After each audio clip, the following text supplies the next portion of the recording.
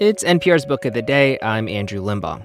Back in August, a 7.2 magnitude earthquake hit Haiti and killed more than 2,000 people, dropping the island nation into yet another humanitarian crisis. Infrastructure crumbled as relief organizations scrambled to offer aid. At the same time, Haitian-Canadian-American writer Myriam J.A. Chauncey was preparing to release her latest novel, What Storm, What Thunder, which follows a handful of characters dealing with the aftermath of Haiti's 2010 earthquake. A tragic coincidence, yes, but as she tells NPR's Scott Simon, it's also an opportunity to really examine how the aid process in times of crisis works, or how it doesn't. Myriam J.A. Chauncey's novel, What Storm, What Thunder, opens at the moment of the January 2010 earthquake in Haiti that killed more than 250,000 people and shook up the lives of millions more. Malou, who sells produce in a Port-au-Prince market, recalls the moment the earth shuddered. We heard people on their cell phones all up and down the street begging frantically for help, giving directions to where they thought they were beneath the rubble, within the rooms or their houses. Phones rang and we heard people answer them. Then, fewer and fewer voices. The tinny, persistent ringing of cell phone tones, different songs rising like wind from underground with no answer. We heard our own voices screaming at each other, asking for help, not knowing what to do. Faces covered with dust and sweat and other things later to be determined. What to do. That's the author, Myriam J.A. Chauncey, who was born in Port-au-Prince, raised there and in Canada, and now teaches at Scripps College. Thank you so much for being with us. Thank you for having me, Scott.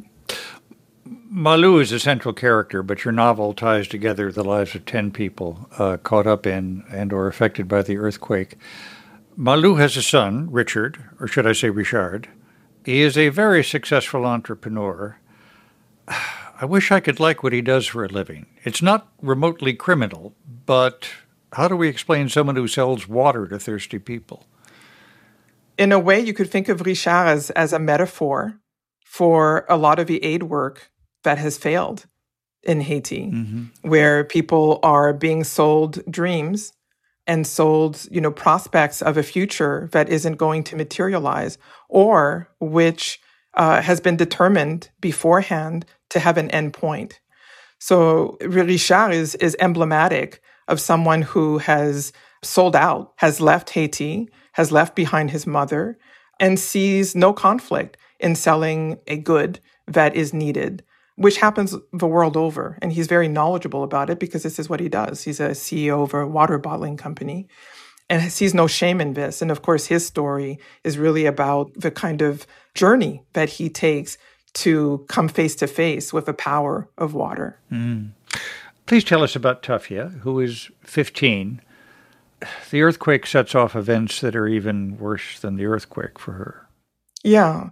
Tafia, as you said, is a teenager at the time of the earthquake, a teenager like teenagers everywhere, who is thinking of her crush and her, who will be her best friend. And she suffers not only the earthquake, the death of family members, the loss of a family home, but then insecurity as a young woman in the IDP or internally displaced people's camps that sprung up after the earthquake. And we know that within months that there was a lot of violence in the camps, a lot of sexual violence, and she is a victim of such violence. And so her story is really about having readers think about the levels of insecurity that took place after the earthquake and how a young person like this is still forced to endure and survive those conditions because she has the child born from this violence and still must continue. And let me ask you about Didier, who is a jazz musician. Although he's outside of Haiti and the earthquake strikes, he's driving a cab in Boston. In fact, he hears the news about the earthquake on NPR. Would it be fair to say he feels a kind of survivor's guilt?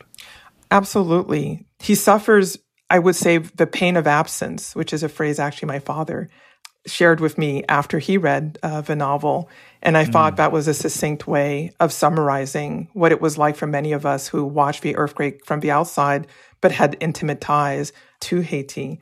And so Didier is that person who's watching from the outside. And for those of us who remember 2010, January 12, 2010, it took weeks before many of us could reach loved ones.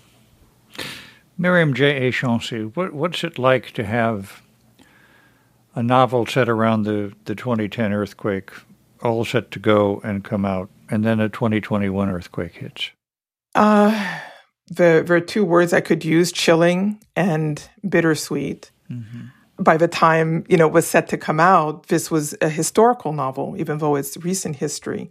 And then to have another earthquake, it is bittersweet. At the same time, I hope that those who pick up the novel will feel that it connects them to what is happening in Haiti right now, and that it will increase a sense of empathy.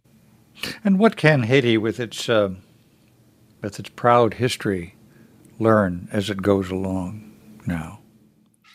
I think the question is not so much what can Haiti learn. I think the question is what can we learn from Haiti? Mm-hmm. Now going through 2 earthquakes in recent history, and people persist. And what have we not learned in terms of the aid processes that go into Haiti when we know that $13 billion went into Haiti after January 12, 2010, and the GDP per capita is no higher than it was in 2009? The quickest explanation for what's happened to the money is often corruption. Yes, but less than 1% of that $13 billion went to the Haitian government.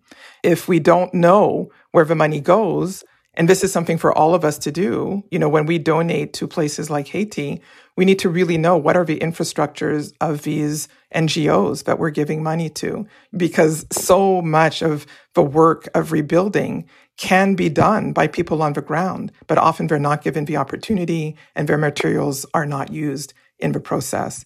So there's a kind of swiveling door that comes with aid that maybe could be restructured. A lot of people would go through an event like an earthquake and decide they want to devote their lives to others, and others decide that life is short and fragile and the best they can do is to be as happy as possible. Mm-hmm. What's the range of those feelings in your characters?